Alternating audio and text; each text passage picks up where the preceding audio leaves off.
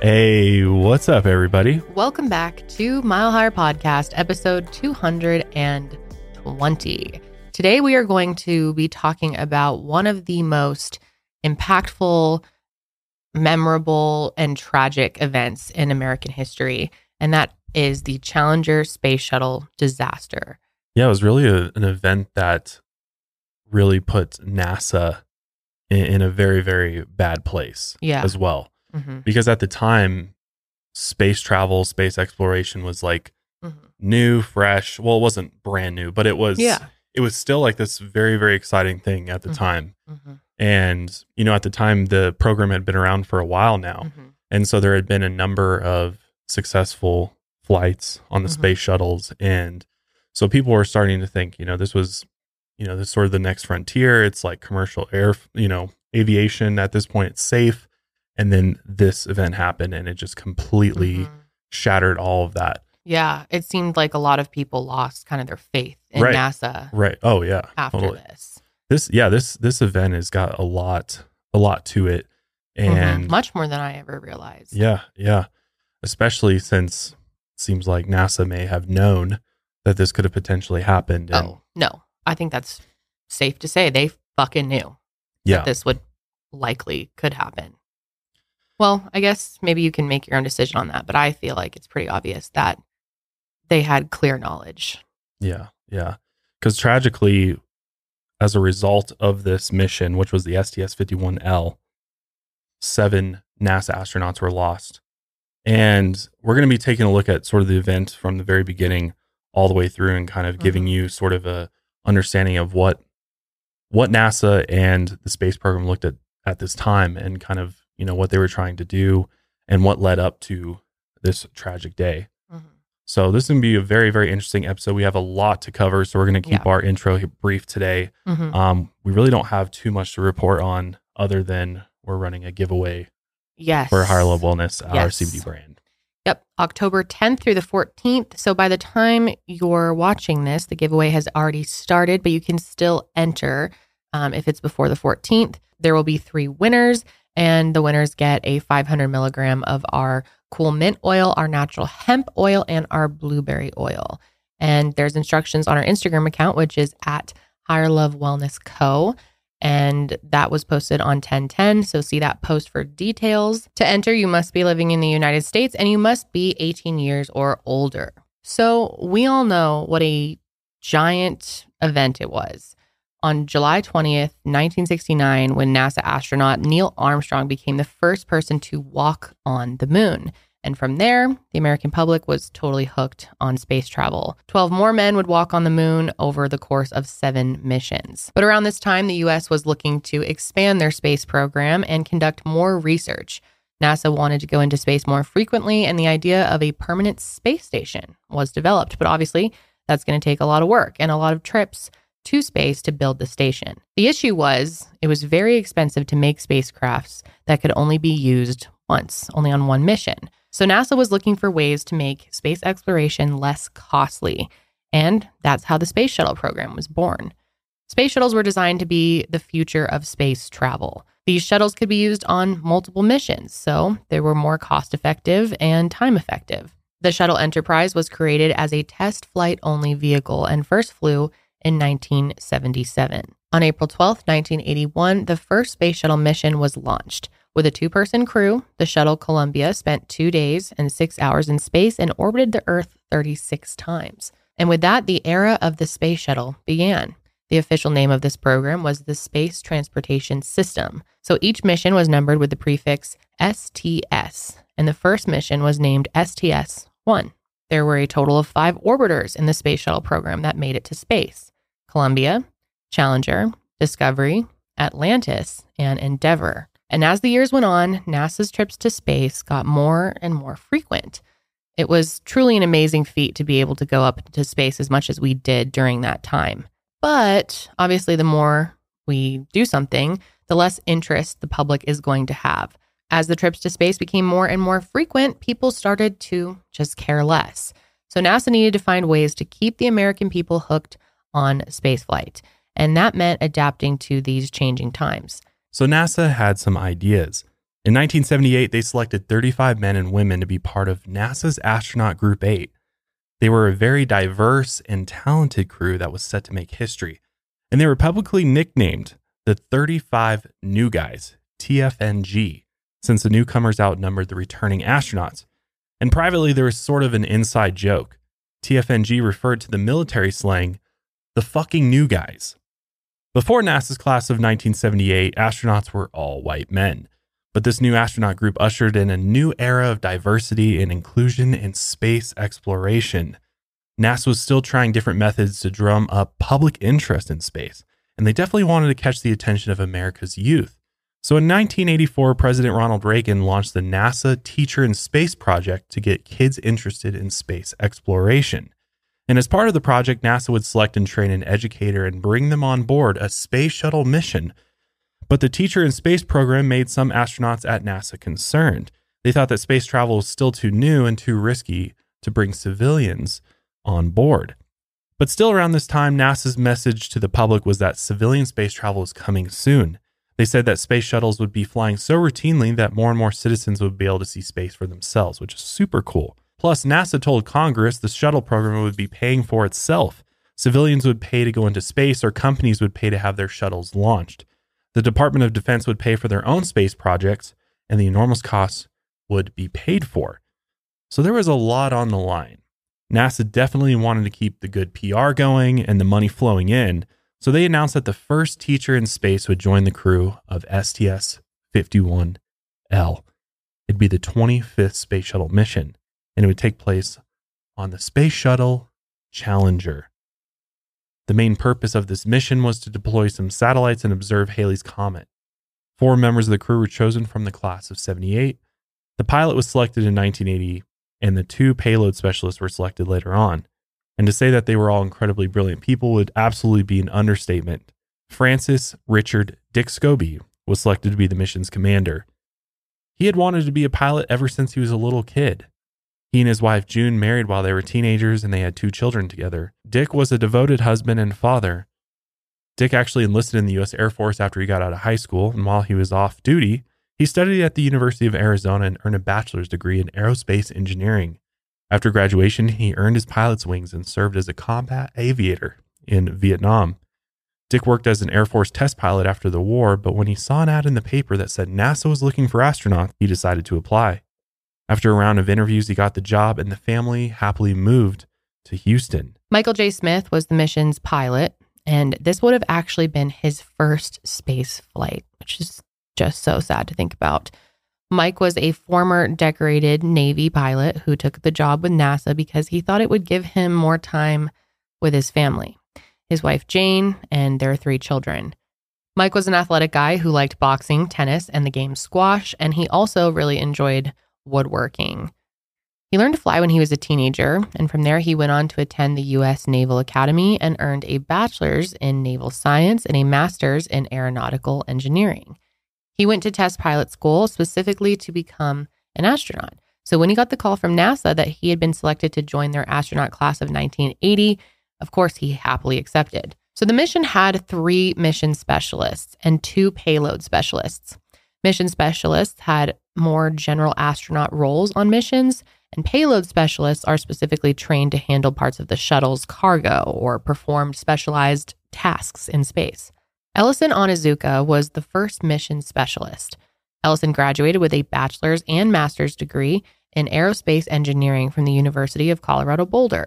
And from there, he went on to become an Air Force pilot, and later on, he was selected as well to join NASA's astronaut class of 1978.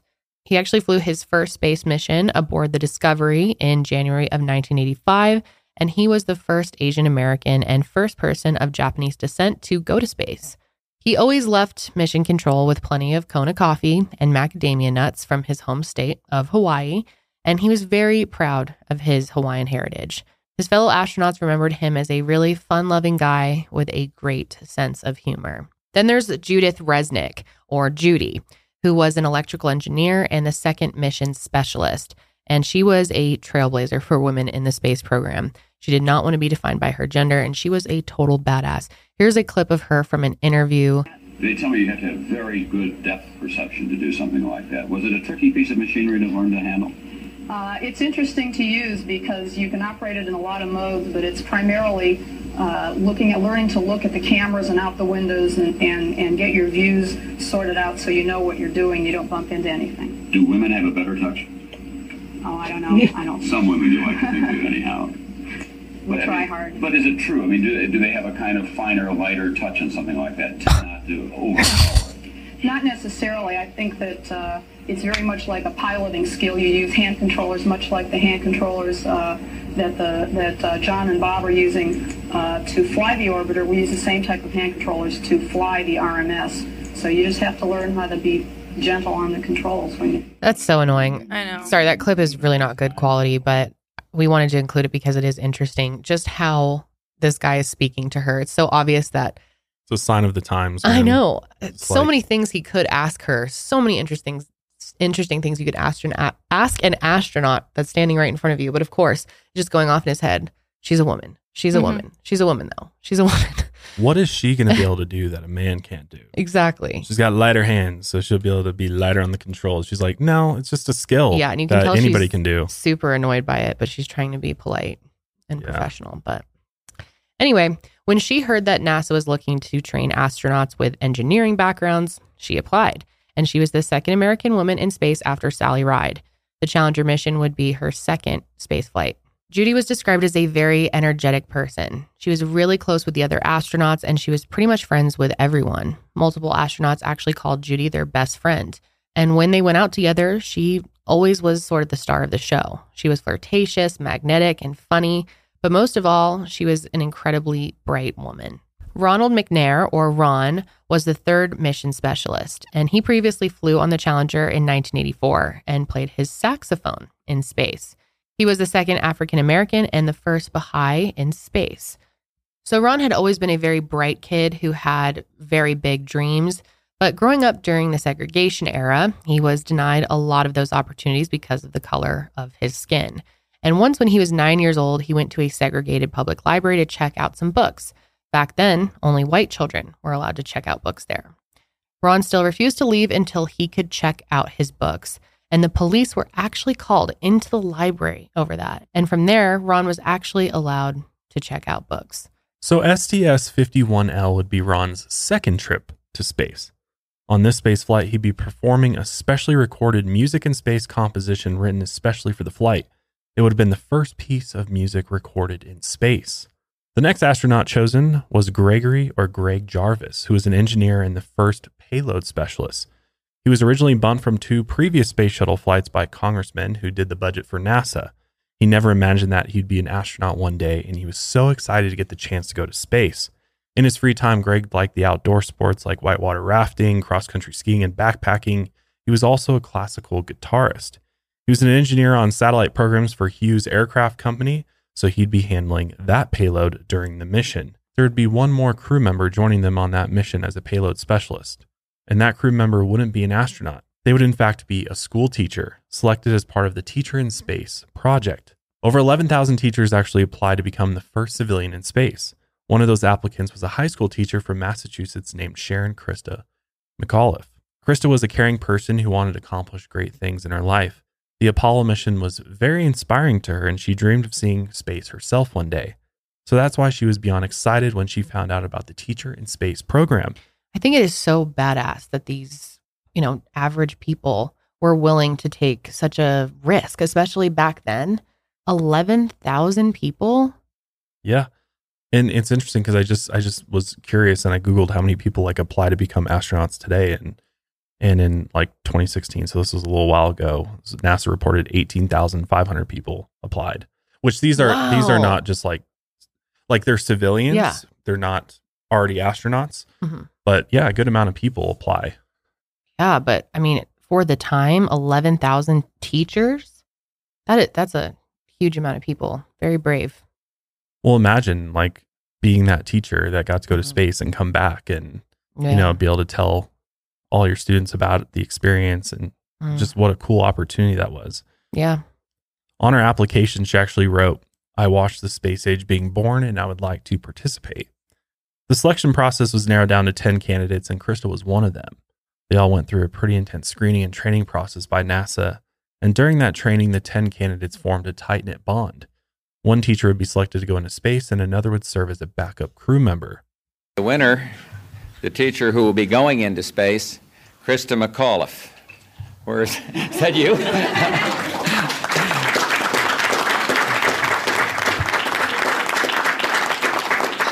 Krista teaches in Concord High School in Concord, New Hampshire. She teaches high school social studies. She's been teaching for 12 years. She plans to keep a journal of her experiences in space. She said that, and here's the quote, "Just as the pioneer travelers of the Conestoga wagon days kept personal journeys, I, as a space traveler, would do the same." Well, I'm personally looking forward to reading that journal someday. And by the way, Krista, while you're in the program, Concord High obviously will need substitute teachers to fill in, and it's only right that we provide one of these substitutes. So the first class, you miss. Your substitute will be my dear friend and the president's Bill Bennett, the Secretary of Education. So congratulations to all of you. Good luck, Krista. And God bless all of you. Thank you very much for coming. And you too get one of these. That's so well done. You want to say something? Yeah. What exciting news. Going to space. It's not often that a teacher is at a loss for words. I know my students wouldn't think so. I've made 9 wonderful friends over the last 2 weeks. And when that shuttle goes, they might be one body.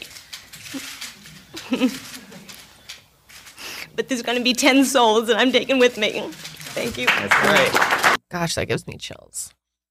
She seems like such a sweet person. I know. I love her accent. It's just so hard. I think she did look nervous, though. You could just tell, or maybe she was just emotional about being chosen. But I think she was. I think she almost felt kind of bad because she had, like she said, gotten close with all these other people and wanted them all to succeed. She seems like one of those types of people. Yeah.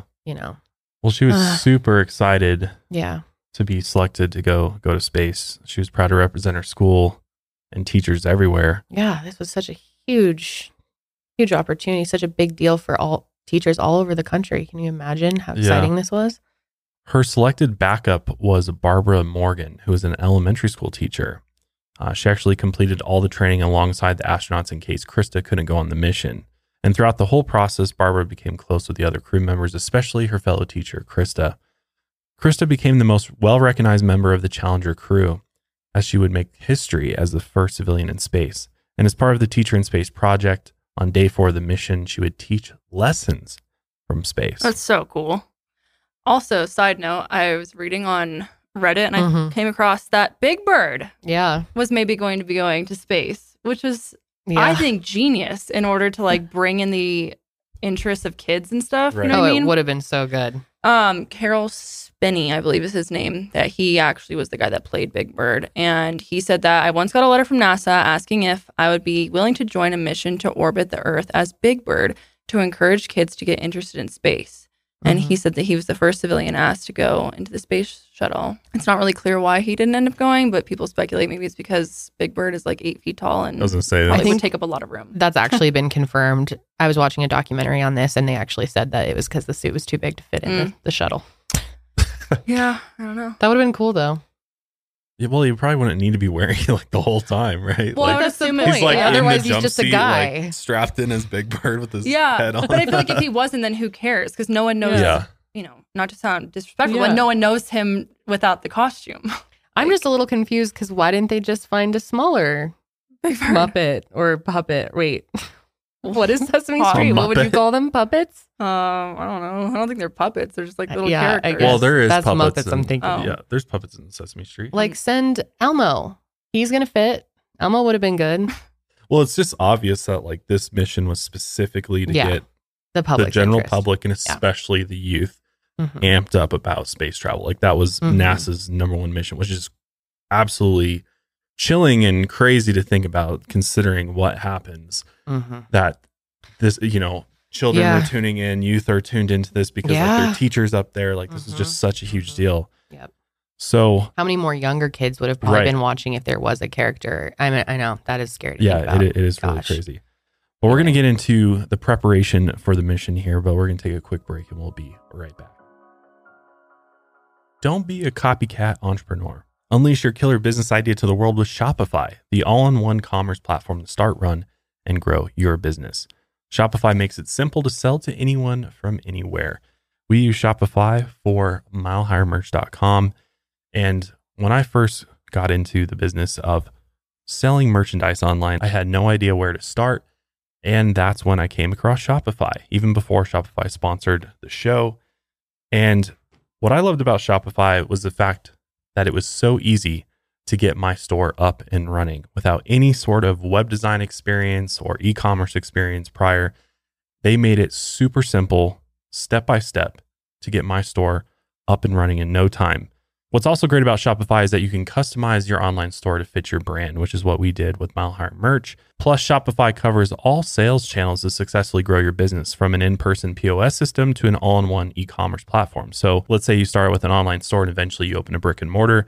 Shopify grows with you, and you can easily set up a POS system in your shop without any hassles. You can even use Shopify across social media platforms like TikTok, Facebook, and Instagram. And thanks to 24/7 support and free on-demand business courses, Shopify is here to help you succeed every step of the way. So if you've thought about starting an online e-commerce store, try it with Shopify. It is worth it. Trust me. And right now you can sign up for a free trial at shopify.com/milehigher. That's all lowercase. Go to shopify.com/milehigher to start selling online today. Again, that's shopify.com/milehigher. Guys, I know most of you already know about HelloFresh, but for some reason, if you've been living under a rock, let me tell you about why it is so awesome. With HelloFresh, you get farm fresh, pre-portioned ingredients and seasonal recipes delivered right to your doorstep. You can completely skip trips to the grocery store and count on HelloFresh to make home cooking easy, fun, and affordable. That's why it's America's #1 meal kit. You can subscribe to HelloFresh and check Save Money off your fall to-do list. HelloFresh is 25% cheaper than takeout and less expensive than grocery shopping too. So time to cozy up and save money by cooking at home. Fall is the perfect time to experience delicious taste and unparalleled convenience from HelloFresh. Do you have a packed fall calendar? Well, HelloFresh's quick and easy meals, like their 20-minute recipes or low prep and easy cleanup options, mean you'll spend less time in the kitchen and more time with your loved ones and doing fun fall activities. For us, the #1 reason that we love HelloFresh is not only is it delicious and fun to try new recipes all the time, but it saves us time. And that's what we always need more of. So go to HelloFresh.com/milehigher65 and use code milehigher65 to get 65% off plus free shipping. Again, that's HelloFresh.com/milehigher65 and use code milehigher65 for 65% off plus free shipping. The training for astronauts is obviously very rigorous. It lasted about a year for the mission specialist, and Krista trained for around 5 months. And it included a ride, of course, on the specialized reduced gravity plane, which is nicknamed the Vomit Comet. During a flight on the Vomit Comet, it performs a maneuver that temporarily lets the crew float weightlessly. This is on my bucket list, by the way. I know, you've told me that. Isn't it insanely expensive? So- Didn't we look it up one time? Yeah, so... Oh, they did it on like The Bachelor or something this year, right? Oh, yeah, They've done that a bunch of Stupid. times. So there is a company now called Zero G. Mm. And this experience is not just for NASA astronauts anymore. It's for anybody. And it only costs your soul. No, it's like $8,200 for this flight. 80 to 100 or $8,200. Oh, Just I for was the like 80 to simulator, 100. That's though? not too No, bad. no. This is to actually go up in a plane, in a Boeing 727, especially fitted to do these sort of maneuvers. So it's actually maneuvers that they're doing in order to create this weightless Right. effect. But they have to fly up to 32,000 feet, and then the plane gently pulls out these maneuvers. So they push over the top of the parabolic arc, and the zero gravity phase begins. For the next 20 to 30 seconds, everything in the plane is weightless. So it's only for 20, Yeah. 30 seconds where this This happens quick thing. because of how they're doing it. And it costs $8,200. $8,200. But you Damn. could hold out for the other space tourism that's coming, the Yeah. balloon that is going to take you up out of the atmosphere, and you're actually going to be able to be in space looking down at the Earth. Are you weightless like that? I believe so. Actually, no, in this you're not, because Right. they have it pressurized, but So it's like a completely different thing. yeah, So $8,200 for 20 seconds. they do it several times. So like you're getting maybe like A minute. couple or so. minutes or so of Wow. weightlessness. You could Wow. just Is it go worth into a it? pool. There you go. That's right. Just drown in a pool. No, and not it's the drown. Same thing. Just swim in a pool. Well, you Yeah, have why to, did drowning get because into this? you're swimming in a pool is you're actively doing something. No, Floating float in a pool. space, you can just be like Yeah, you chilling can do there. that in a pool. Get a snorkel. Maybe you Get a can't. scuba. I sink when I do that. If I hold my arms, they just start sinking to the bottom of the pool. I always make fun of Josh when we're in the ocean because he has to try so hard to stay above the sink. water, and I'm able to What? just I sink. completely stop moving and just Yeah. float. And I'm- he's always trying so hard, and he can't just chill. And My could, body's sleep so out there. dense Oh. that I sink. Seriously, this is Stop. something my grandfather told me since I was a young boy. He God. says, we are rocks. we are in this all family. anchors, okay? Make sure you learn how to swim, Sonny, because you're going to sink to the bottom of the pool. Sunny. Yeah. Okay. Anyway, so what's interesting is the whole crew also had to quarantine for 2 weeks before the launch so that they didn't get sick, which now we are all a little bit more familiar. Which meant that they couldn't be with their families Yeah. either, which sucks. You did get for to 2 take your weeks. spouse, though. Yeah. Yeah, but what about your kids? Kids are more important. Right. I mean, yeah, that's really hard. Can't be but without your kids. I see why. There's actually a video taken during their quarantine period where Krista laughs and tells a reporter that she has to stay 6 feet away from other people. And while the crew was training, construction was underway on the shuttle's solid rocket boosters. When a shuttle launches, it needs an enormous amount of thrust to get into space. That's what she said.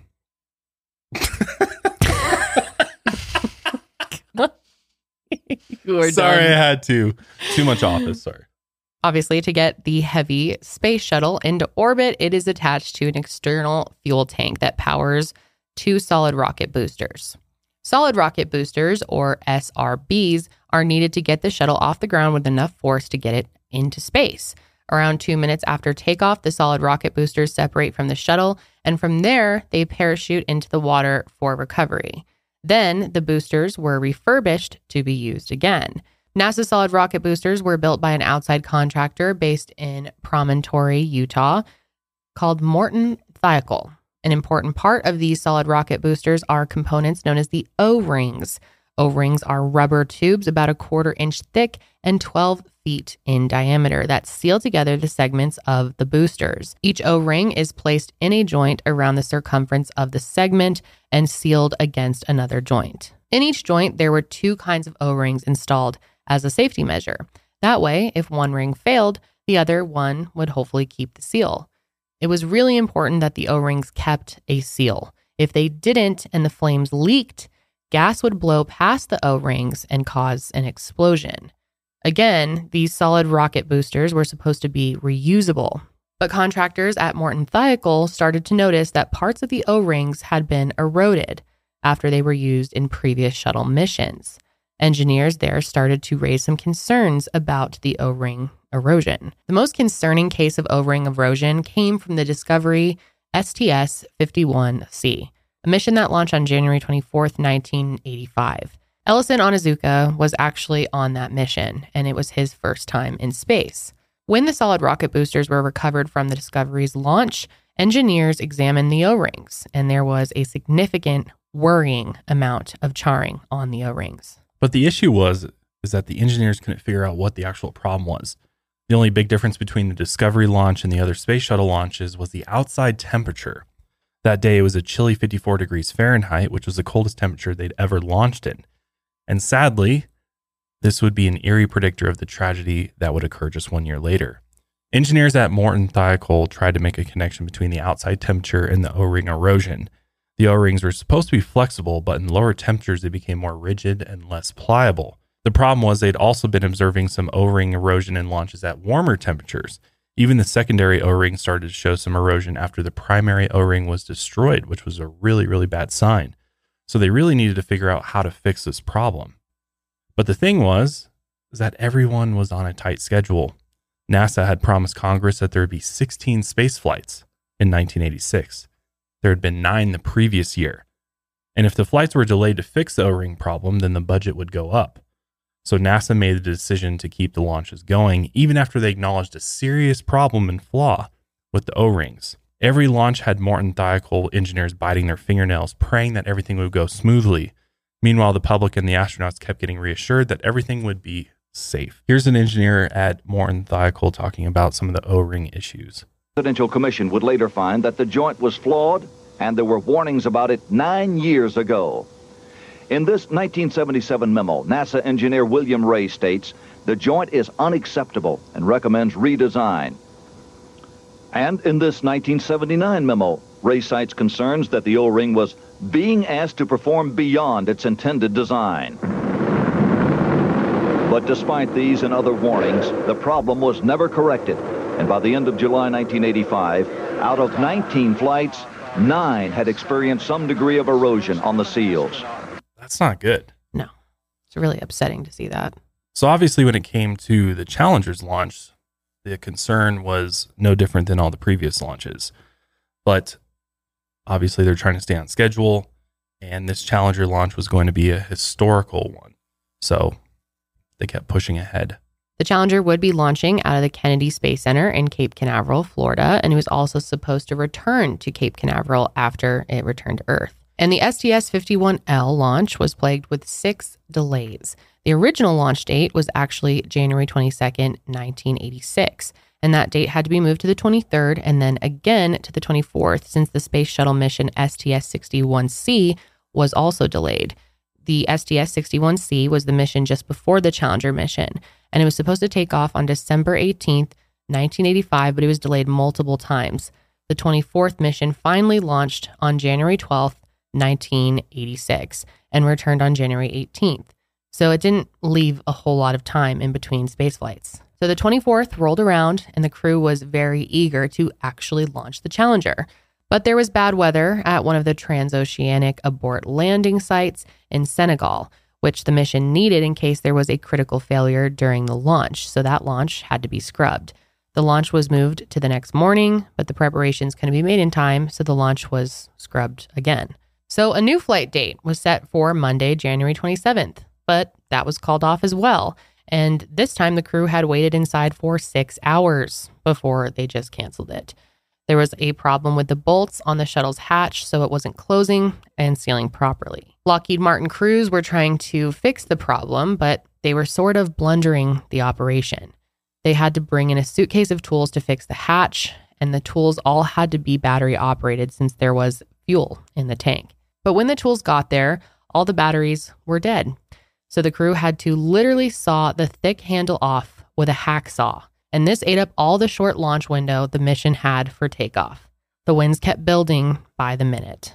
But the repairs weren't completed in time, so the weather got too bad for the Challenger to launch. So after all that time, the crew had to get out of the shuttle and wait for the next day. The crew was starting to get very frustrated with all the scrubbed launch attempts.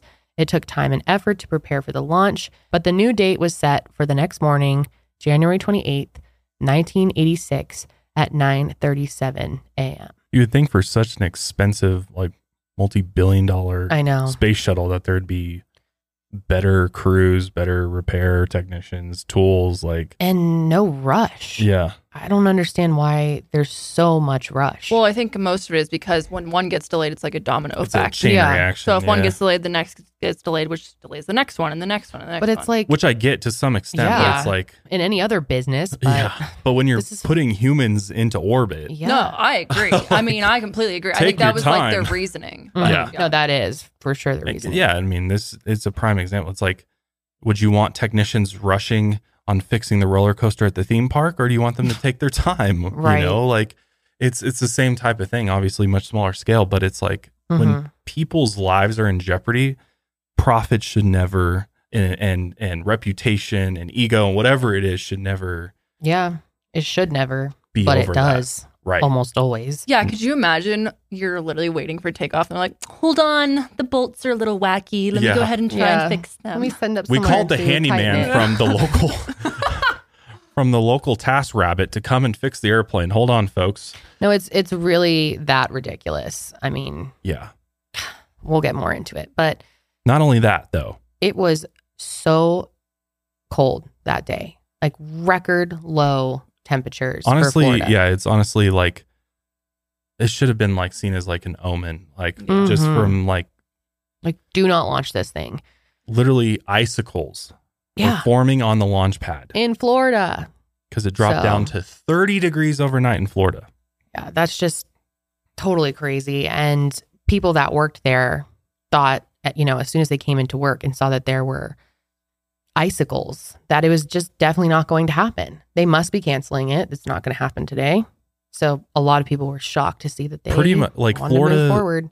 Florida would have shut down for the day with icicles. Like Floridians would be freaking out if there was ice everywhere. So why something so important was still pushed on despite these clear warnings. I mean, NASA even reached out to Morton Thiokol minutes after the new launch time was set, and they asked him if there was concerns about the dropping temperatures. And from there, the company contacted Bob Ebeling to prepare an engineering evaluation. So Bob was a rocket booster engineer at Morton Thiokol, and he was extremely concerned about the launch. He felt that the O-rings would not be able to withstand the cold temperatures, and because of that, he desperately wanted to have the launch delayed. He actually talked with his superior, Roger Beaujolais, who had already been raising concerns about the O-rings since July of 1985. Roger had warned that winter launches could result in a catastrophe of the highest order. So we're talking about an engineer who would actually know what they're talking about when it comes to this equipment. At 2 p.m. on the 27th, a NASA management team held a meeting discussing the launch temperatures. Meanwhile, over at Morton Thiokol, Bob informed Roger and the other engineers about the cold temperatures. After they talked, Bob called up NASA and told them that Morton Thiokol engineers were concerned about how the cold weather would affect the rocket booster seals, and they decided to set up a teleconference meeting with NASA.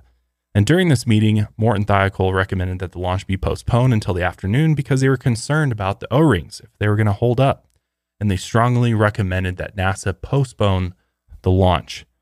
Morton Thiokol actually brought up STS-51C and how that was the worst case of O-ring erosion that they had ever seen, and that the launch took place with an outside temperature of 54 degrees, which is the lowest that they had ever launched at. The officials at NASA decided to call a second meeting later that night to discuss the issue with more managers and engineers present. And at that meeting, Morton Thiokol presented some charts that summarized their concerns about the O-rings, and Roger strongly recommended, again, that the launch be postponed. You would think at that point it would just be a no question. Right. If they're recommending we don't launch, we don't launch, period. Using the amusement park analogy, like if the engineer for the amusement park says this ride is unsafe to ride, they close it because the liability that's there if they try to run it anyway, even if that means that they lose sales for the park that day or it's shut down for an extended period of time. It's not worth the catastrophe that could happen that could, be even worse damage to the park if something were to happen. Right. This kind of reminds me of, we did an episode on it, that oil spill. Why am I forgetting the name of it? Deepwater Horizon. Right. Where they're just pushing the limits because, again, completely ignoring profits over everything. Yeah. Based on their testing, Morton Thiokol engineers reported that given the conditions, if the primary O-ring eroded and failed, there would be a high probability that the secondary O-ring would not be able to seal the joint properly. Someone on the call mentioned that there had been O-ring erosion on a flight that took off at what was essentially room temperature. Roger responded saying that the erosion on STS-51C, the colder flight, had much more significant erosion. He thought that the colder weather caused more erosion, and for that reason, Morton Thiokol recommended that the shuttle launch at a temperature greater than 53 degrees. A member of the management from the NASA Marshall Space Flight Center said he was appalled by Morton Thiokol's recommendation, but he wouldn't go against it. Lawrence Malloy, the shuttle program manager from NASA, was not pleased with Morton Thiokol's recommendation. He challenged whether or not the data of the O-rings was accurate. He even made the comment, "My God, when do you want me to launch? April?" Yeah, launch in April if it means when it's nobody dies. So fucking irritating. So after those comments, the mood in the room definitely changed. Morton Thiokol asked NASA to go offline for 5 minutes while their engineers discussed their recommendation. That 5 minutes turned into 30 minutes, and it was a very emotional meeting to try and delay the launch. Roger and his colleagues strongly objected to the launch, and they thought it would be far too risky to take a chance with the weather. All 10 of Morton Thiokol's engineers agreed, and Bob Lund, Thiokol's vice president of engineering, was pretty hesitant to launch. They were going to vote to delay, but that's when a Thiokol manager told Bob Lund to take off his engineering hat and put on his management hat. After that, the 4 managers decided to agree with NASA and say that their data was inconclusive. From there, the 4 voted to approve the launch. Meanwhile, Alan McDonald, who managed Thiokol's SRB project, was arguing with Malloy and another NASA manager and was trying to get them to delay the launch. Not only was he concerned about the O-rings, but he was also concerned about the ice too. There were 1 and 2 foot long icicles hanging from the areas around the launch pad. If those icicles blew off, they could potentially damage the shuttle. NASA wanted Thiokol's recommendation to launch put into writing and signed by someone at the company. And this might have been a move to place the blame on Thiokol in case anything did go wrong. And it seemed to show that NASA was nervous about the launch too. Reluctantly, one of the 4 Thiokol managers signed the paper approving the launch and faxed it over to Kennedy Center. Bob Ebling's daughter, Leslie Cerna, also worked at Thiokol, so usually they carpooled to work together. And she remembers driving to work with her father on that day and that he was just totally stressed out. He was pounding on the dashboard, yelling that there was going to be a catastrophic event, and it terrified him that he hadn't been able to convince NASA not to launch the shuttle. Leslie had never seen her father so upset before. So this leads us to January 28th, 1986. And the day started with a ceremonial breakfast and a special cake made for the mission. The crew was optimistic about the launch, and everyone seemed like they were in good spirits. There was another delay that morning due to issues with the fire detection system, so the launch time was pushed back to 11:38 a.m. By now, this was the 6th delay in Challenger's launch, and the last space shuttle mission was plagued with delays. NASA was behind schedule, which was affecting their budget. Each delay would have a domino effect on the rest of the shuttle missions. Since the last Columbia launch was delayed, the Challenger was delayed. And now with each Challenger delay, the rest of the flights after it would also have to be delayed. NASA needed to make their record 15 flights this year, and they wanted to do it within their budget. So there was a lot of pressure to get the shuttle off the ground and into orbit. Many school children were watching the launch that day because of the Teacher in Space program. Some elementary school students from Krista McAuliffe School District were invited to the launch, in fact. We got a clip of the kids excited for the launch. Well, I think it's really neat because she's going to be the first private citizen in space. It's going to be very exciting watching it go off. Used to seeing Mrs. McAuliffe out raking her yard or something, not floating around in space. Expectations also ran high in New Jersey as a gifted group of science students prepared to simulate the shuttle launch. Ever optimistic, the interrupted countdown of America's 25th shuttle expedition would finally be a go. An estimated 17% of Americans, or more than 40 million people, tuned in to watch the launch. 2 hours before takeoff, the crew headed for NASA vans that took them to the launch pad. And as the cameras flashed, they smiled and waved goodbye for the last time. Finally, it was time for the astronauts to board the shuttle. At 11:38 a.m. that morning, the Space Shuttle Challenger took off. The air temperature was 36 degrees Fahrenheit or 2 degrees Celsius. Just as the ship launched, the cockpit voice recorder picked up Judy Resnick cheering. All right. People across the nation watched excitedly as the shuttle blasted off towards space. But sadly, that excitement quickly turned to horror when the unthinkable happened. T-minus 15 seconds. T-minus 10, 9, 8, 7, Imagine 6. the anticipation. We have main engine start. 4, 3, 2, 1. The feeling of the whole and thing liftoff. shaking. Liftoff of the 25th Space Shuttle mission, and it has cleared the tower. Roger, roll, Challenger. So cool. Good roll program confirmed. Challenger now heading downrange.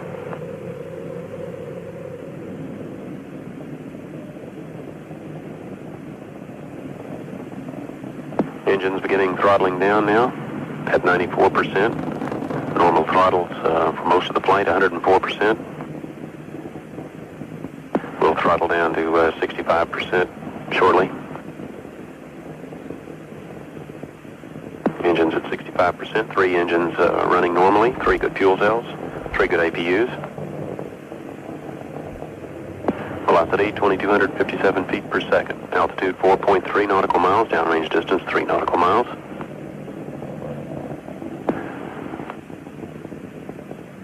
Engines throttling up, 3 engines now at 104%. Challenger, go at throttle up.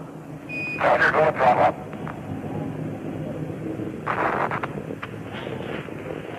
1 minute 15 seconds. Velocity 2,900 feet per second. Altitude 9 nautical miles. Downrange distance.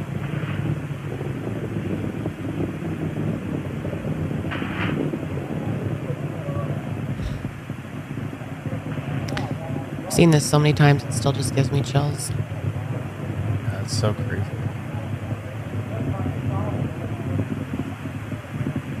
Everybody's just like taking it in.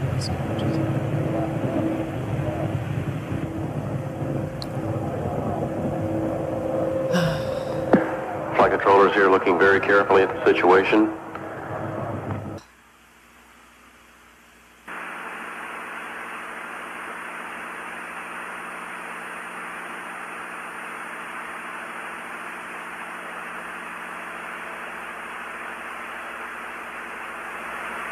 Debris hitting the ocean. Yeah. With them in it.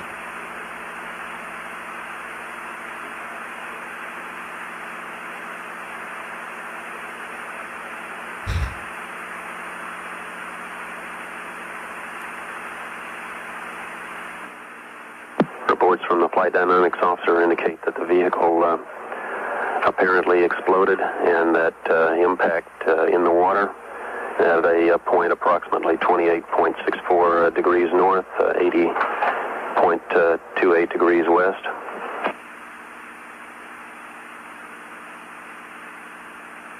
We are awaiting verification from as to the location of the recovery forces in the field to see what may be possible at this point. Wow. So eerie. Yeah, it is. If you're listening to the podcast today, definitely take a look at the show on Spotify or YouTube and watch it if you'd like, because it just puts it, it puts it all together when you actually watch it versus listening to it. But people on the ground were super confused about what was going on, and even cheering when the shuttle exploded. Thinking that it was the rocket boosters. boosters. The boosters. Because, from the ground, you don't really know what you're looking at when it's that high up there. So hard to see. And they really didn't know until the announcement came that the vehicle had exploded. And at that point, excitement turned to confusion and then to shock. Yeah, it was actually announced out loud, right at Kennedy. Then obviously into sheer horror and grief, the crew members' families couldn't believe what they were hearing and seeing. There's another clip of family members and just people who were watching the launch reacting to. It's really powerful to see. It is, yeah. Those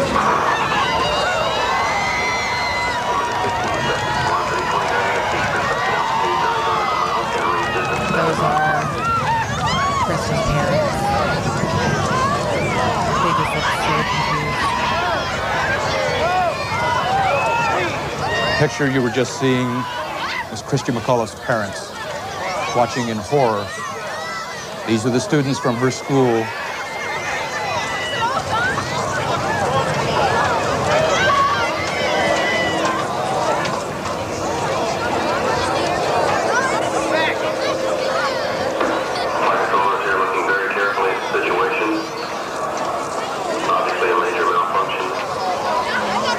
Many of them probably had their view blocked just as we did with the television cameras, with just a huge fireball and a huge cloud of smoke.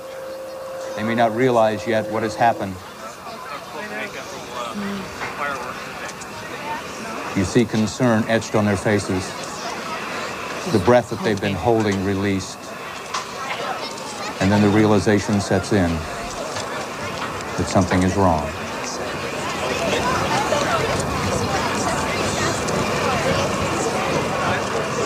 shower back there. Came apart. When the stage came apart. Oh my God. Yeah. At that point, all that remained was... Flight dynamics officer that the vehicle has exploded. Flight director confirms that. We are looking at checking with the recovery forces to see what can be done at this point. Hearing that, going from excitement, confusion, to horror, realizing that her loved ones had just Her mother died.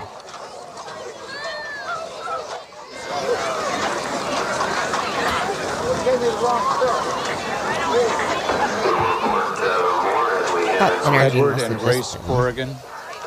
They were about 3.5 miles away from the... And like kids are hearing this and watching area this. of the launch pad. Oh yeah, thousands And the of VIP kids launch saw this area. at school. The contingency operations awaiting word from any recovery forces in the downrange field. Just totally shocked. Families of the astronauts normally in the grandstands. Tom, as John Zarella pointed out from the Cape earlier, when all of us first saw the blast, there was a moment of stunned silence and disbelief. Many people perhaps did confuse it with the, is it the booster rockets? The solid rocket booster separation, which But it was occurs really, a little later. it was came far much too early and far too big an explosion. And it took a while, I'm sure, for it to sink in the minds of the parents and school There children. you see Mr. and Mrs. Corrigan still standing, saying a silent prayer. Those are Christian McAuliffe's parents. It's Edward and Grace Corrigan.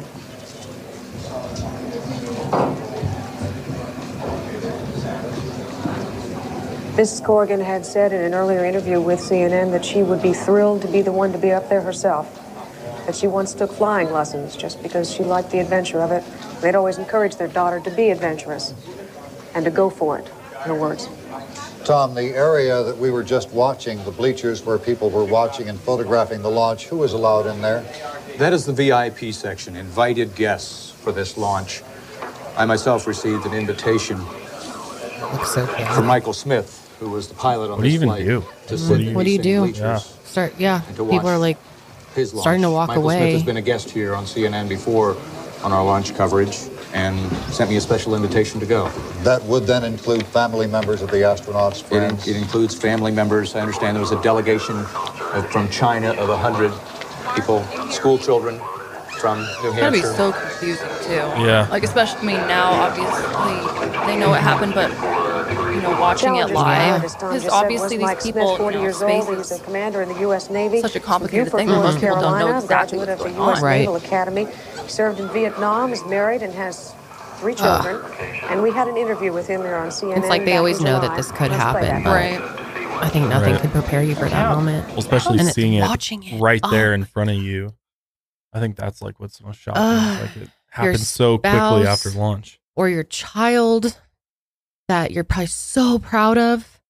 And then just to watch it go into this big fireball. It's just unbearable. So if you remember, Barbara Morgan, who is Krista's alternate, actually watched the shuttle launch from the viewing area. Wow. And as the shuttle took off, she excitedly waved and yelled, "Bye, Krista, bye, crew." And she had no idea that in that moment she was actually saying her final goodbyes. And in this clip we're about to play, you can see the moment she realized something went horribly wrong.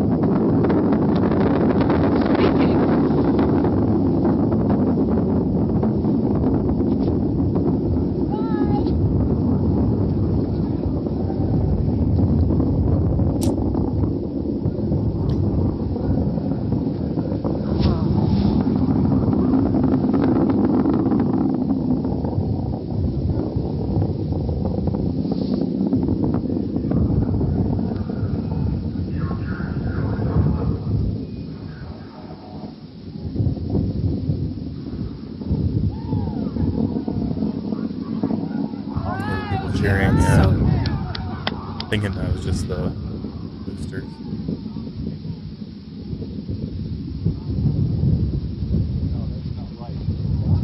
You hear something. That's not right. Yeah.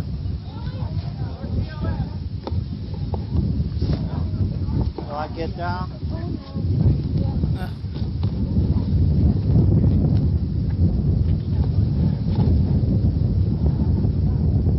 She had to have been thinking that could have been me. I mean, I thinking so many things. Bob Ebling and his daughter Leslie watched the launch together live with the rest of the Morton-Thiokol staff. It's hard to imagine how horrific it must have been to watch the shuttle launch, knowing it was going to explode and there was nothing you could do about it. Bob leaned over to his daughter and told her he was praying that everything would be okay. And Leslie remembered watching the shuttle clear the launch pad. Her dad leaned over and said, "It's not over." 20 seconds later, the shuttle exploded, and Bob immediately began sobbing and shaking. The explosion happened fast, and for audio listeners, we're going to break down some of the key moments from the launch and the explosion. At T equals 0, the solid rocket ignition command descent. At T plus 0.250, the first continuous vertical motion is recorded, meaning the shuttle was lifting off. Only about a half second later, abnormal black smoke is captured leaking out of the faulty joint in the right hand solid rocket booster. At T plus 1, Captain Michael Smith says, "Here we go." A NASA commentator announces the Challenger has achieved liftoff and cleared the tower 2 seconds later. At 19 seconds, Mike comments that there must be a lot of wind today, and Dick agrees. At T plus 21, the roll maneuver is completed and the shuttle is on proper trajectory. 7 seconds later, the shuttle is 10,000 feet high, traveling at half the speed of sound. About 9 seconds later, the shuttle's computer adjusts the flight path in response to wind shears. Everything appears to be going to plan, but at T plus 58, tracking cameras pick up an abnormal plume of smoke coming from the right-hand rocket booster.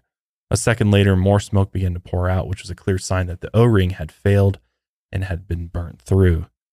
Half a second later, flames start to shoot from the leaking joint, and the internal pressure of the SRB begins to decrease as the leak and the flames grow bigger. At T plus 64, the shape of the leaking SRB plume changes suddenly, and at this point, a leak has started in the shuttle's liquid hydrogen tank, which fuels the fire from the right SRB, and 2 seconds later, pressure in the shuttle's external liquid hydrogen tank begins to drop, which means that there's just been a massive leak. Pilot Mike Smith had real-time readings from the solid rocket boosters. It looks like the leak happened too quickly for him to see it, but even if it had, there's nothing any of the crew members could have done to fix the situation. At T plus 73, Mike Smith is recorded saying, "Uh-oh." And that's the last recording from the crew cabin. That second, a massive fireball envelops the Challenger, and a split second later, a massive explosion destroys the shuttle. That is so eerie. The force of the explosion disintegrates the shuttle, and pieces of it tumble down towards the Atlantic Ocean. After the explosion, a short crackle is heard over the air-to-ground radio. It's the ground transmitter searching for the shuttle's radio signal. 2 seconds later, NASA's public affairs officer, Steve Nesbitt, announced the shuttle's speed and altitude readings. He hadn't realized yet that there had been an explosion, but when he looked up, he fell silent, and the rest of the ground controller stared at the screen in shock. 13 seconds of silence passed. Here's Capcom's reaction or mission control. 65, Fido. TDL confirms throttles. Thank you. Challenger, go with throttle up. Challenger, go with throttle up.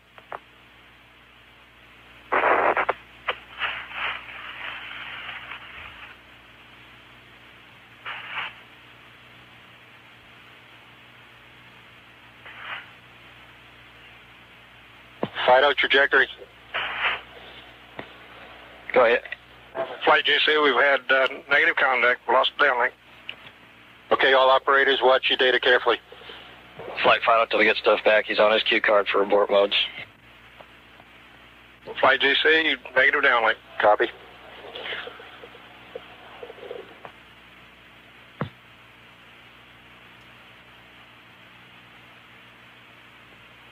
Just out of shock.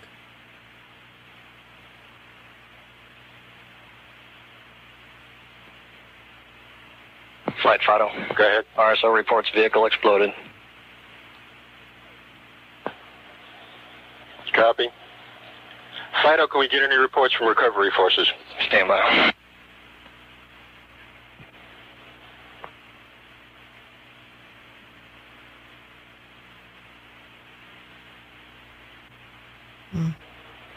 Vital flight. Go ahead. Did the RSOs have an impact point? Stand by.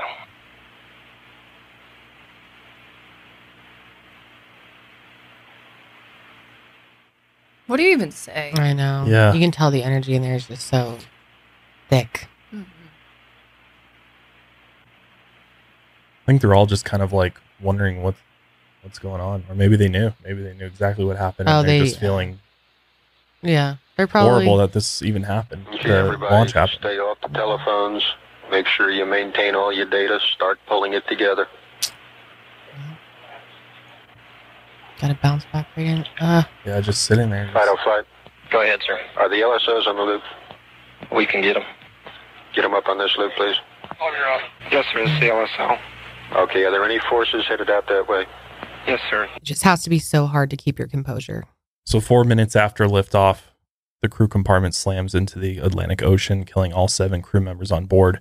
And from there, the compartment disintegrated and came to rest 100 feet underwater. After this tragedy, President Ronald Reagan created a presidential commission known as the Rogers Commission to investigate this disaster. It was named after William Rogers, who's the head of the commission, and he was an establishment political figure who didn't have aerospace experience. And Reagan told him not to make NASA look bad. You guys, it is already October. That means the holidays are right around the corner, and there's so much that we all need to do before the holidays. Especially if you are a small business owner, you definitely know how important it is to be ready for the insane holiday season. So if you haven't started preparing for the chaos of holiday mailing and shipping, then you are already falling behind. But luckily, Stamps.com has everything that you need to make your life a whole lot easier. It's the 24/7 post office that you can access from anywhere. No lines, no traffic, no hassle. Sounds pretty good, right? Stamps.com is your one-stop shop for all things shipping and mailing. For more than 20 years, Stamps.com has been indispensable for over 1 million businesses. You can get access to the USPS and UPS services that you need to run your small business right from your computer. And the great thing about Stamps.com is you can print postage wherever you do business. All you need is a computer and a printer. It's super simple. And if you need a package pickup, you can easily schedule it through Stamps.com on their dashboard. Rates are constantly changing, and with Stamps.com's Switch and Save feature, you can easily compare carriers and rates so that you know you're getting the best deal every time. So get ahead of the holiday chaos this year and start shopping with Stamps.com today. Sign up with promo code MileHigher for a special offer that includes a 4-week trial, plus free postage and a free digital scale. Plus, there are no long-term commitments or contracts involved. All you got to do is go to Stamps.com, click the microphone at the top of the page, and enter in code MileHigher. Lately, I've been falling asleep listening to Planet Sleep. Yes, I fall asleep to my own podcast, and it's been great. One reason it's been great to listen to is because I've been using my Raycon wireless earbuds to do it. Raycon's everyday earbuds look, feel, and sound better than ever. With optimized gel tips for the perfect in-ear fit, which is my favorite part, these earbuds are so comfortable that they will not budge. Trust me. Many times I've fallen asleep with my Raycons in my ears, and the next morning I wake up, and usually they're still in my ears, and my ears are not aching from them being in there all night. Raycons give you 8 hours of playtime plus 32-hour battery life, so you'll never be without your audio. Raycons are priced just right, and you get quality audio at half the price of other premium audio brands. It's no wonder Raycon's everyday earbuds have over 50,000 five-star reviews. Some of my favorite features about the Raycon earbuds are the fact that they have 3 customizable sound profiles based on what I'm listening to, whether it's a podcast, audiobook, or music. Earbud tap functions make it super easy to stop, pause, skip. Whatever you need to do with your audio, you can do it right from the earbud itself. It has noise isolation and awareness mode, which is really nice when you're out in public or you're walking the dog so that you can quickly hear what's going on around you and you're not totally zoned out. So if you haven't tried a pair of Raycons yet, what are you doing? Go to buyraycon.com today and use code MILE15 to get 15% off your Raycon order. That's code MILE15 at buyraycon.com to score 15% off. Again, that's buyraycon.com, code MILE15. Sally Ride and Neil Armstrong were also made members of the commission, and one of the members of the commission was a theoretical physicist named Richard Feynman. He was key to figuring out the cause of this tragedy. Feynman discovered that there was a huge lack of communication between NASA management and their engineers. Either that or management was deliberately pushing aside engineering concerns to keep money flowing in and their image clean. We got a clip of Feynman talking about how this disaster happened. Was this an accident that did not have to happen? Yes, it was. It was an accident that had many, many warnings that there was something wrong and that it might sooner or later go off. And the warnings were disregarded. Disregarded out of incompetence, out of a faulty system, out of bad judgment, for what reason? I had some difficulty with that. I kind of imagine that something like a child that runs in the road and the parent is very upset and says it's very dangerous. And the child comes back and says, but nothing happened. And he runs out in the road again several times, and the parent keeps saying it's dangerous and nothing happens. If the child's view that nothing happened is a clue that there was nothing going to happen, then that's going to be an accident. You could hear brakes squealing a couple of times. That's leakage and the gas is going through the rings and so forth. But again and again I saw in looking through this statements, this new flight is within our database, which just means nothing happened before. It's about the same as we did before, so it can't be unsafe because it was okay last time. And that is a kind of childish attitude that the mother corresponding to the engineers here, right, and the management corresponding to the children. That's the way I look at it, and I don't know what you would say. Sooner or later the child gets run over. Is it an accident? No, it's not an accident. That's a really good way to put it. You can tell he's so angry. Like he's doing this awkward smile. I think it's this uncomfortable. He doesn't know how else to even say it, but I think that's a really good way of putting.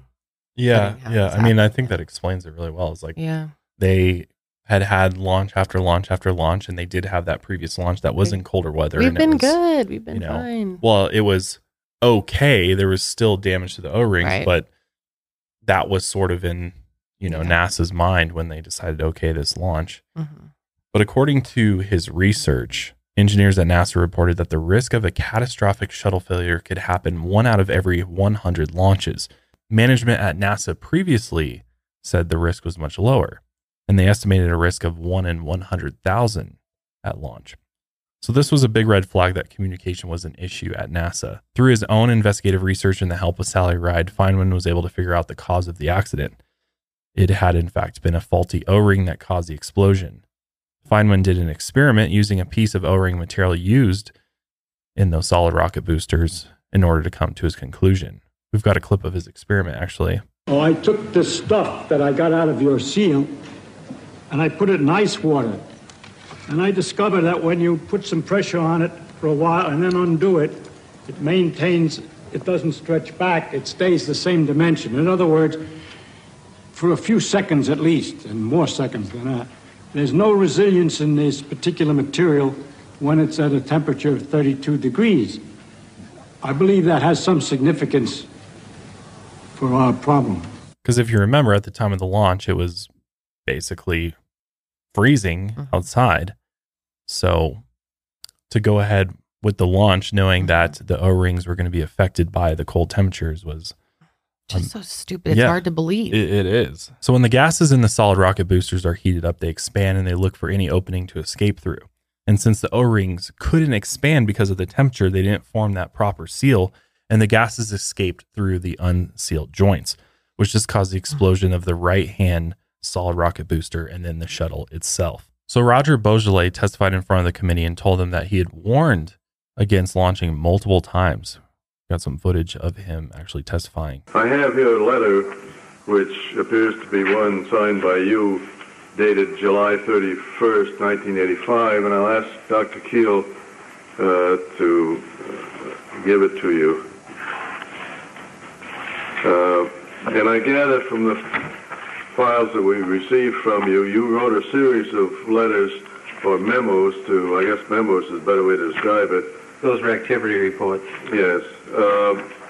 Expressing your concern about this problem of the seals and the O-rings and so forth. I would ask you, if you don't mind, to read that memorandum dated July 31st, which you wrote to R.K. Lund, who's Vice President of Engineering. Yes. Would you mind? Yes. This letter is written to ensure that management is fully aware of the seriousness of the current O-ring erosion problem in the SRM joints from an engineering standpoint. The mistakenly accepted position on the joint problem was to fly without fear of failure and to run a series of design evaluations which would ultimately lead to a solution or at least a significant reduction of the erosion problem. This position is now drastically changed as a result of the SRM 16A nozzle joint erosion, which eroded a secondary O-ring with the primary O-ring never sealing. If the same scenario should occur in a field joint, parentheses, and it could, then close parentheses, then it is a jump ball as to the success or failure of the joint, because the secondary O-ring cannot respond to the clevis opening rate and may not be capable of pressurization. If you remember Bob Ebling, he actually told Leslie that the only way he could have convinced NASA to postpone the launch was, quote, if he had brought a gun to work and held them hostage. Wow. That says a lot. Yeah, that really does. At first, it was just assumed that the crew died in the initial explosion, but NASA's later investigation showed that this probably wasn't true. That the Even astronauts worse. may have still been alive after the initial impact and died after making contact with the water. Mm-hmm. That's just crazy to think about. I know. Evidence from the final bits of data recorded on the shuttle showed that the crew probably knew something had gone very, very wrong. Some members of the crew were conscious for at least 10 seconds after the explosion. NASA scientists reported that the initial explosion was survivable and the chance that it caused death or serious injury was low. After the explosion, the crew cabin detached from the shuttle. But again, this explosion happened at 48,000 feet. But the crew cabin kept flying up until it hit 65,000 feet. And from there, it started hurtling back towards the Earth and the water at 207 miles an hour. Ellison Onizuka and Judy Resnick had activated their personal egress air packs, which would give them up to 6 minutes of breathable air in case of an emergency. They even activated Mike Smith's air pack while he tried to restore power to the cabin. However, these air packs didn't provide pressurized air, so the crew likely lost consciousness due to the rapid cabin depressurization within just a few seconds. Still, the fact that they were manually deployed showed that the crew was aware that there had been a serious and life-threatening emergency. So, I can't even imagine like facing that. I know. And like, as a family member, that's just so much harder to wrap your mind around, thinking of what their last seconds were like versus just that they had that moment to panic versus like not knowing what yeah, happened. Just it was so fast that they wouldn't have. Yeah, and I'm sure a lot of people were finding comfort in that at first. That hopefully they just didn't. Right. know, It just disintegrated you know. and it was just over in a second. But to this know is that so they much literally worse. were trying to see if they could survive this in some way. Yeah. And the fact that the whole crew compartment was actually pretty much intact. So upsetting. Even after it hit the water, which was 2 minutes and 45 seconds after the explosion. It just tells you how fast of a speed the compartment was moving at. And I mean, to hit the water, I mean, it's like hitting solid ground pretty much. A NASA astronaut and physician named Joseph P. Kerwin wrote a report on the cause of death for the Challenger crew, and he wrote that the crew's cabin's impact with the ocean was so violent that they couldn't determine a conclusive cause of death.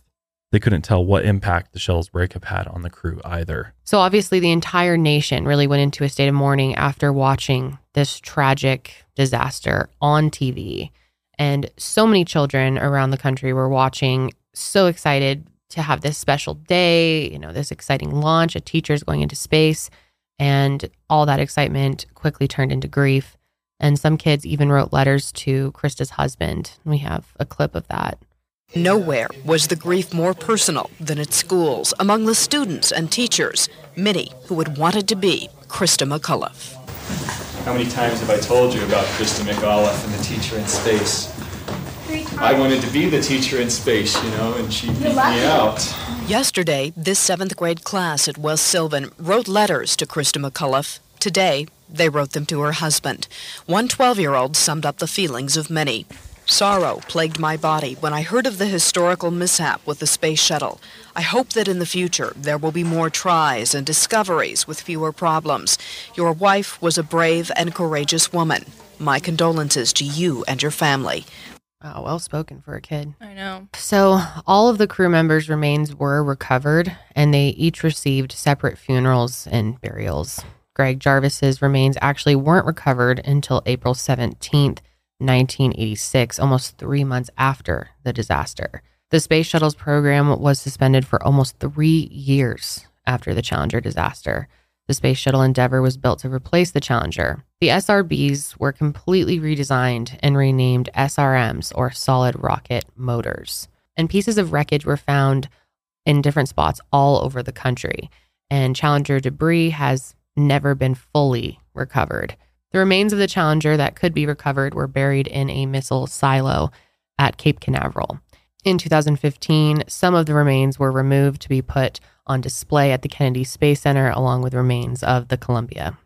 I read that even after 10 years since this happened, there were 2 huge pieces that actually washed up on the surf of Cocoa Beach, which is like 20 miles south of the Kennedy Space Station, or Space Center, sorry. And one of the pieces was more than 6 feet wide and 13 feet long, so just huge.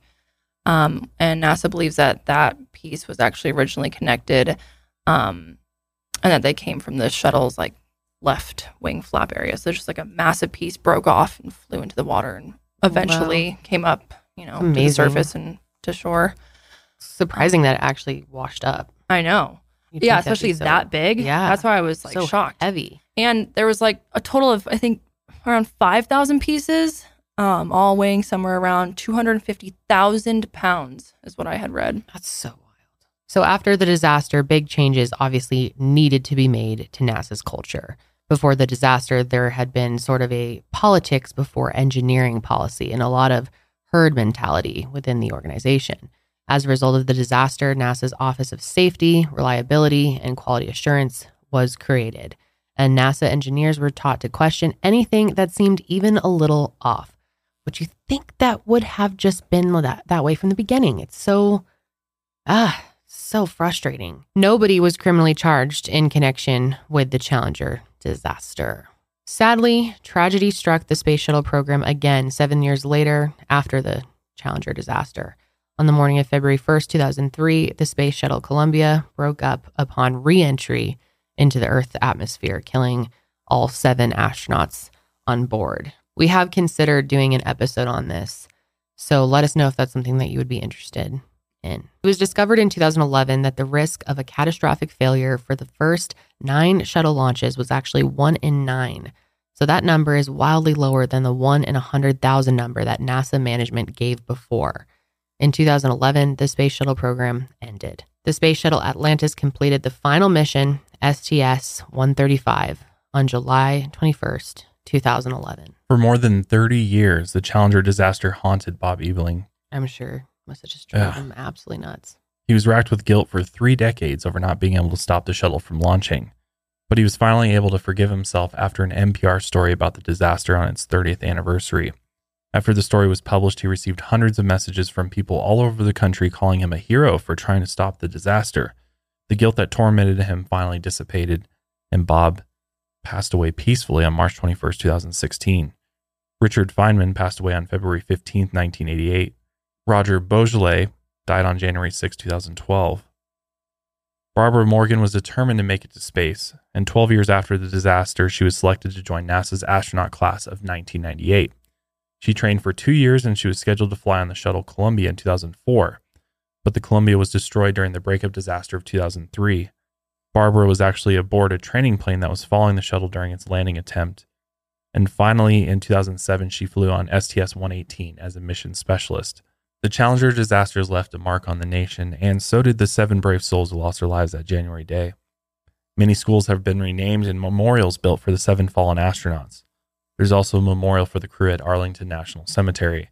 What makes the Challenger disaster so tragic was that it was an entirely preventable accident. And because of that, the world lost 7 truly brilliant, talented, and courageous human beings.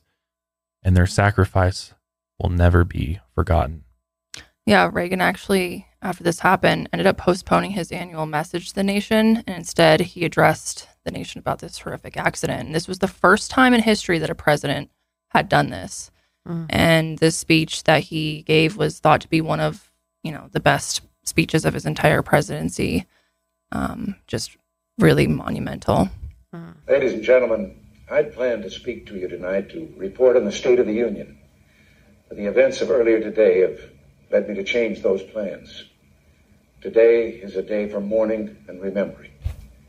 Nancy and I are pained to the core by the tragedy of the Shuttle Challenger. We know we share this pain with all of the people of our country. This is truly a national loss.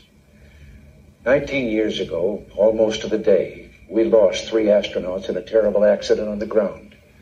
But we've never lost an astronaut in flight. We've never had a tragedy like this.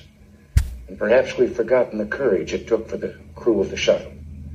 But they, the Challenger 7, were aware of the dangers, but overcame them and did their jobs brilliantly. We mourn 7 heroes: Michael Smith, Dick Scobie, Judith Resnick, Ronald McNair, Ellison Onizuka, Gregory Jarvis, and Krista McAuliffe. We mourn their loss as a nation together. The families of the 7, we cannot bear, as you do, the full impact of this tragedy. But we feel the loss, and we're thinking about you so very much. Your loved ones were daring and brave, and they had that special grace, that special spirit that says, give me a challenge, and I'll meet it with joy. They had a hunger to explore the universe and discover its truths. They wished to serve, and they did. There's a coincidence today. On this day, 390 years ago, the great explorer Sir Francis Drake died aboard ship off the coast of Panama. In his lifetime, the great frontiers were the oceans, and a historian later said he lived by the sea, died on it, and was buried in it. Well, today, we can say of the Challenger crew, their dedication was, like Drake's, complete. The crew of the Space Shuttle Challenger honored us for the manner in which they lived their lives. We will never forget them, nor the last time we saw them this morning, as they prepared for their journey and waved goodbye and slipped the surly bonds of earth to touch the face of God. Thank you. That was really well Yeah, spoken. powerful. I mean, just when you get into the astronaut program, you obviously know that there is, a level of danger to this. Mhm. You're leaving, solid ground. And just to have that courage and bravery and, to set out on that mission, Mhm. full well knowing you might not return, is just, it's truly a experience that many of us can never say we'll have. No, and it's something that many of us, I don't think, would want or had. The I don't know how to risk. put this. Yeah. Would feel like we're cut out to handle something like that. It's a ton of risk. Yeah. I could never do it. But to them, it's the ultimate adventure, the ultimate challenge. And they're serving, like you said. They wanted to serve, and they did. I think the hardest thing about this is the fact that this should have just never happened. And yeah, of course. NASA really, really fucked this one up. I think that's why it's so important to remember this story, not only remember these people and what they went through, but to remember NASA's responsibility here. Yeah, I mean, ultimately, too, I think there's more personal responsibility within NASA than, the fact that there was no criminal charges, which, again, this is the government investigating the government. And right. That usually never happens anyway. I've seen that before. Exactly. So it doesn't surprise me that, nobody within NASA was criminally charged. I'd be surprised if they were. But you just think that there's such gross negligence here from the management at NASA to go through with this launch, knowing that the weather was going to be, there was literally icicles on the launch pad. Yeah. Knowing from previous launches at the O-rings, not only the primary, but the secondary O-ring was not going to cut it. And that the chance of a catastrophic failure was imminent, really. Yeah. And to just, they didn't want to continue pushing things back because their budget would, have to increase, which again, it's like, I just don't understand, why that was a reason, why your budget increasing, needing more funding would come over the lives of, it really makes you think that the government's perspective is that human, the ones that work for it are expendable. Oh, totally. And we've seen this time and time again over history through events like this.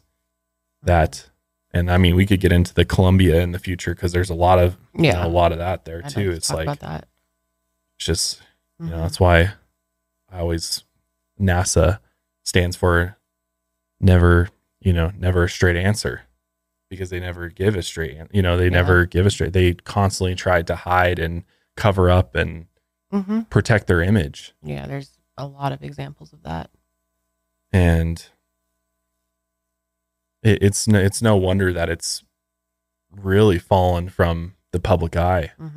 Like it just does, they were really trying hard to be this beacon of, adventure and space exploration. And, I think they thought that at the time NASA was on the up and up. I mean, and it's started to come back a little bit, especially with, some of the programs they've announced, Mars and everything being on the horizon. And actually in 2024, there's the Artemis mission. They're going to put a man and woman on the moon again. And I think they're hoping it's going to sort of reignite this passion for it, which I think people are passionate about space. Don't get me wrong. I think, and that's one thing that, programs like Jeff Bezos's Origin, Blue Origin, and Elon Musk SpaceX, privatized space exploration and research is kind of reignited that. And now NASA's playing catch up, trying to figure out how they're going to make their comeback and get people to get behind them, because ultimately they do need the public's interest in order for them to get the funding they need in order to go back into space. But I think sadly society has changed so much, and I don't know if it would ever be anywhere near the excitement that they originally had, especially because if there was a launch or some type of event, most people would see it while they're scrolling on their phones for a few seconds, like catch it later. I don't know if it'll ever be to the countrywide excitement that it was at one point, but maybe I'm wrong. Well, I think, going into orbit is like an everyday thing now. It's not that it's not that cool to have something go up in orbit or have humans are going up to the space station. I don't know. I disagree. I think that if someone was going to Mars, people would be fucking tuning in. If it was something that we've never done. Yeah, that's what I'm saying. Right. That we've never done. We don't have... Or going back to the moon, I think would be a big deal, because it's been... Do you? Yeah, I do, actually. I think that people would... I think people would be interested. Yeah, for sure. I just don't think to the scale of the when everything was first starting and we were first doing those initial missions. Well, yeah, I don't know if it would be right. What gets people excited is first. That's what I'm saying. But at the same time, I think it will be interesting to see what that looks like and how that unfolds, and how will our experience of witnessing humans walk on the moon again rival that of the past, with technology where it's at now, streaming and internet, via satellite. I'm curious to see how much different the experience will be for us to watch somebody on the moon. Like NASA will live stream it on YouTube most likely.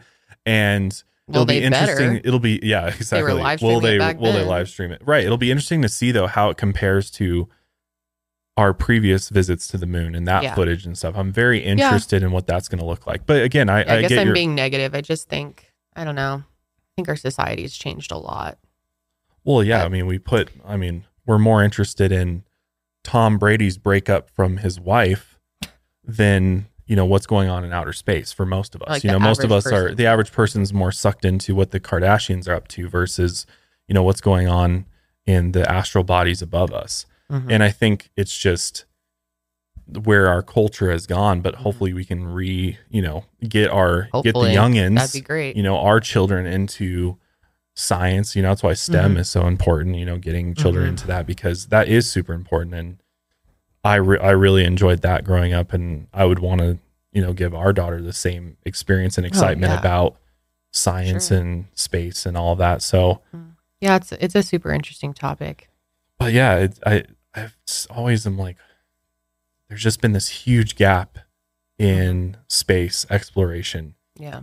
When it comes to humans going to space.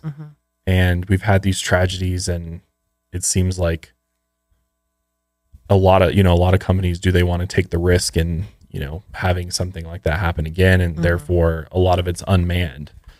And so it'll be really interesting to see if in the Artemis mission in 2024, if that will actually happen, if NASA will actually put humans back on the moon. But that would be exciting. Yeah, I mean, it's been a long time since we. Will the whole country stop and everyone's watching the TV? That's what I'm saying. I don't know if that's. Well, I mean, everybody wasn't watching this either. Yeah. There was a good amount. Were. There was a good amount, but it wasn't like the whole nation. Yeah. It was still like a percentage of people, like 25% or something. Actually, I read something that it was kind of wasn't like people think that a lot more people were watching it than they really were. In fact, a lot of people caught it afterwards. Like as far as watching it live, it actually wasn't as many people as everyone thinks it was. That's what I read. Yeah, it was a lot of students because of the space, the teacher in space program. It's like part of the. But I don't think people were taking the day off glued to their TVs by any means. I mean, they were glued to the news that night. When they were reporting on this. But once this happened, yeah. Anyway, we want to hear your thoughts on all of this as always, and let us know if you would like to see more content like this. We definitely would like to look at Columbia as well. Or just other, I mean, there's other sort of disasters like this in history that are, I think, really important to talk about and remember. Definitely. Especially a lot of them have occurred before any of us, at least in this room, have been born. And I think it's just interesting that we don't, through our schooling, I mean, some of us learned about some of these things, but some of us probably never even heard of some of this stuff. Yeah, and probably not to the extent that we just discussed it. But yeah, that's where we're going to wrap up today's episode there. Make sure you're subscribed to us on YouTube. It's a great place to watch the show. It's Spotify as well. We have the video version there. Yeah, that's really nice. So make sure you're following and subscribed to us there, but we'll be back next week with another episode.